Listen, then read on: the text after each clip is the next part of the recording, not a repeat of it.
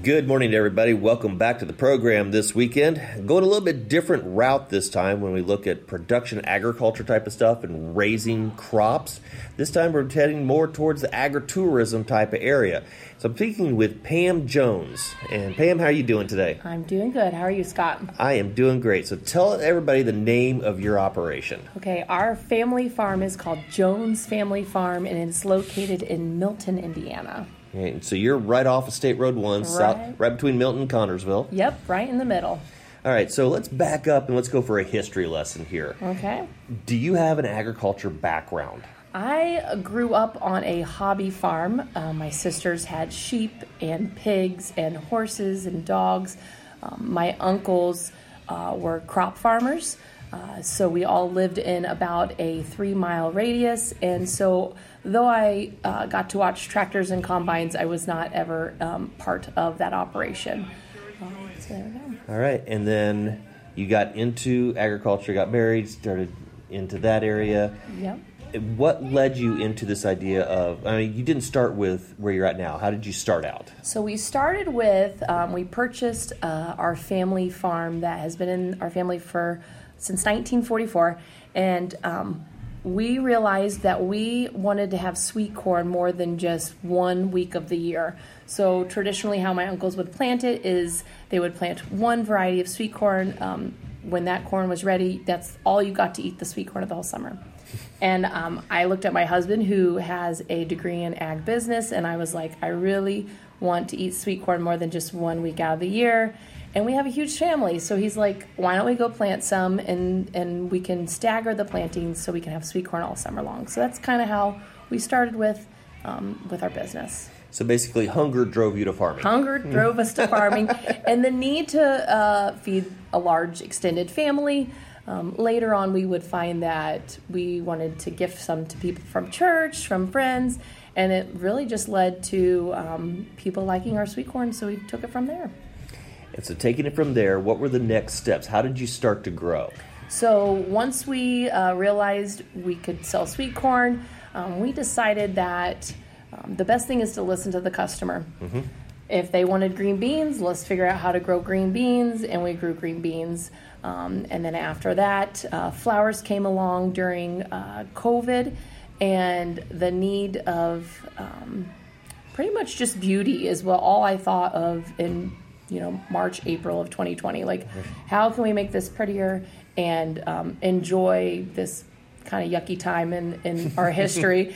And my uncle gave me the go-ahead to plant it on his side of the property, and that's where flowers started too. Awesome. So you talk about the customers being that driving factor for things. Where were you finding these customers at? Well, what was that process like? Okay, when we started, it was on the side of the road under a picnic table under a big tree. I don't even know if we had a sign at that time, but it was sweet. It was the saddest looking picnic table under a tree. So people bought out of pity. So, yes, yeah. And while I'm sitting there, I had 2 babies by that time. I noticed, man, all of our clientele is much older. They were having a hard time getting down the little hill into the picnic table. So then we decided to move it up to the top of the hill. And then Facebook, Instagram, TikTok is where we started finding just a different group of people to sell to. Word of mouth is always our best, and it's the thing that we love the most, because if someone's telling a friend that they love our produce, that's what we love. I mean, that's just the best compliment ever. Yeah, word of mouth is such a great thing because there's validity to that. When I was working in a college, I said I was paid to say nice things, and they were true. But people are always suspicious about that. But if somebody else says good things about you, it carries a lot of weight. Yes, it is. Absolutely. All right, so we're going to take a quick break. We'll get a word from our sponsor, and we're going to get into what they're doing now at the Jones Family Farm. But we'll be right back. Are you receiving the correct cash rent? Is there improvements that could be made to increase your return from your farmland investment? Take advantage of the current strong ag economy and let us help you evaluate your farming operation and maximize your investments. At Halderman Real Estate and Farm Management, we bring over 90 years of experience and knowledge to the table. We listen and can understand your farming goals. We offer advice, recommendations, solutions, and create a plan on how we can help you meet your needs and goals. Take advantage of the current strong ag economy. Contact Chris or Lauren Peacock or Craig Springmeyer and let us help you evaluate your farming operation and maximize your investment. Experience, knowledge, and professionalism. Contact Halderman today at halderman.com.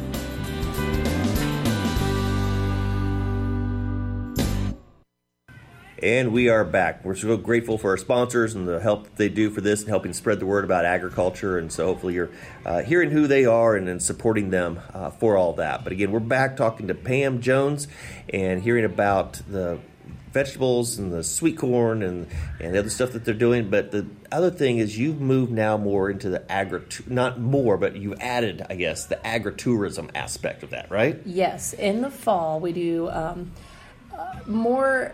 We want to immerse people into the local farm area. Like, we just want people to see how crops are grown, enjoy the farm, get into the dirt, get into the weeds and the mess that sometimes come into that. So when fall shows around, we open up our flower area for people to cut their own bouquets, and then we have pumpkins on our farm. So they get to take a wagon out and truly go to a real pumpkin patch, one where they're clipping the pumpkin right off the vine.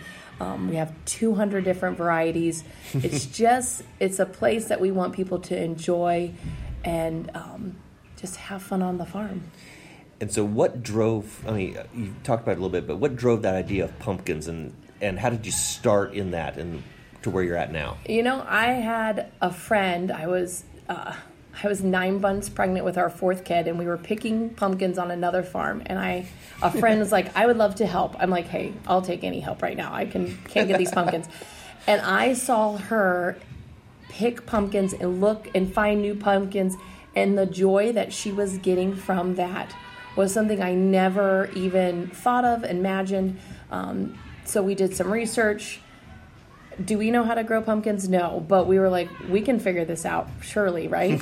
And so we went and did a 2-acre plot and had a blast doing it. And we're really catering to people that want to do that. Some people might not enjoy that. We want to serve the group of people that would like to go to a real farm and not a commercial farm or extra activities. We just love the thought of opening our farm to the community and anyone that wants to come. Awesome. And so it kind of blows my mind every time I hear you say it, but you got 200 varieties of pumpkins. I didn't know that many varieties of pumpkins existed. Yep. Anything from blue, pink, bumpy, smooth, giant. We have ones that we call them huggables. And these are pumpkins that are 50 to 100 plus pounds. And then the one thing we love through doing pumpkins is we've gotten to talk to people that make new pumpkin varieties up. So we have 5 different pumpkins that are not on the market yet, but the grower has allowed us to test them out and see if our customers like them. So we always like finding new varieties to add on to, but 200 different varieties. Nice. You kind of get into it almost accidentally, and all of a sudden you're on the cutting edge of new pumpkin technology in that. Right. So not a huge operation, but you've got workers that help you out on there, right? Yes, Talk about the workers that help you on the farm. Okay, our workers include me and my husband, and we have 4 little kids that have the opportunity to have fun with us if they want to. If they don't, then they don't have to. But our kids play a great role in our farm, and we've always said teaching them new skills at a young age and a work ethic is something that's just valuable for life, and a farm makes it very easy to teach our children how to do that. They all have their own little responsibility every morning. During vegetable times, we have kids that want to pick green beans, kids that want to pick tomatoes. One kid we joke that he's my little salesman. He'll sit on that wagon and he will talk to every customer until they are tired of talking to him. But yeah, the kids make the kids do a great job, and they love what they do. So we got one that's doing honey right now, so it's kind of fun to watch that. And the really cool thing is because you homeschool, so you've got your formal curriculum that you're doing, and they've got their lessons and their evaluations and their assessments, and they're doing all the school stuff. But you're able to add this in as part of life within the school, right? Yep, they get to do hands-on experiments with growing different crops. They get to see maybe why one of our crops failed, and maybe how we can manage that issue for next year. So it's really just taking what we're learning in books, putting it into action. It's pretty nice, pretty great life, I would must say. So they're getting the plant science, they're getting agronomy, they're getting sales and communication techniques, they're getting economics. They're getting all these higher level skills. And your oldest child is? Just 10. Just 10. Just 10. So it's funny to watch them. We have ideas of what we would like them to do when they get in high school, but we've talked about what crop would you like to grow? The thing we want to do for our kids is if they all want to come back to the farm after they have grown up and graduated high school, we want to make sure that there's a place for them at our operation. It's not big, so we can't all be Rob Crow farmers or sweet corn farmers, but if each kid had their own crop that they wanted to push forward, that would just make Adam and I excited. But that's the thought process on that. So that's awesome. So we've talked about how you got into it. We've talked about what you're doing right now and the potential for the future. So let me get you one last thing here before we leave, and that's what I always ask everybody at the end of the program. What's something you wish you had known when you were younger? I think what I wish I knew when I was younger is that everybody learns differently. You can be a book learner. You can sit in a class and take notes. You could, for me, I'm a visual and audio learner, so I listen to things on tape, things online that are a video. So I would say the thing I wish I knew younger is just because I wasn't a book learner didn't mean I couldn't learn. Absolutely. And that it really makes me look at all my kids and nieces and nephews and how did everyone has to learn at something. Let's find the easiest way that's most profitable for you. So whether that means going on TikTok to figure out how to pick some kind of vegetable that I've never picked before, I want my kids and myself, I wish I would have known much younger, that it's okay if you're not a book learner. There's other ways of learning than just sitting in a class reading a book. Absolutely. That's wonderful. It's really profound. It really is. And as a teacher, that's something that really hits home for me, trying to figure out that within my own classrooms and my own kids as well. Yeah. All right. So, Pam, thank you so much for time out this evening here as we're recording this and getting this air out on the weekend. I'm so grateful that you took some time out. Folks, if you get a chance, see what they're doing.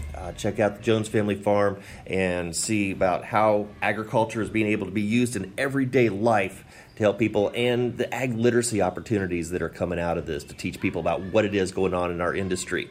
At the same time, folks, I hope you have a great week, and remember to take time to tell your story, an agriculture story, because it deserves to be heard. Have a great week.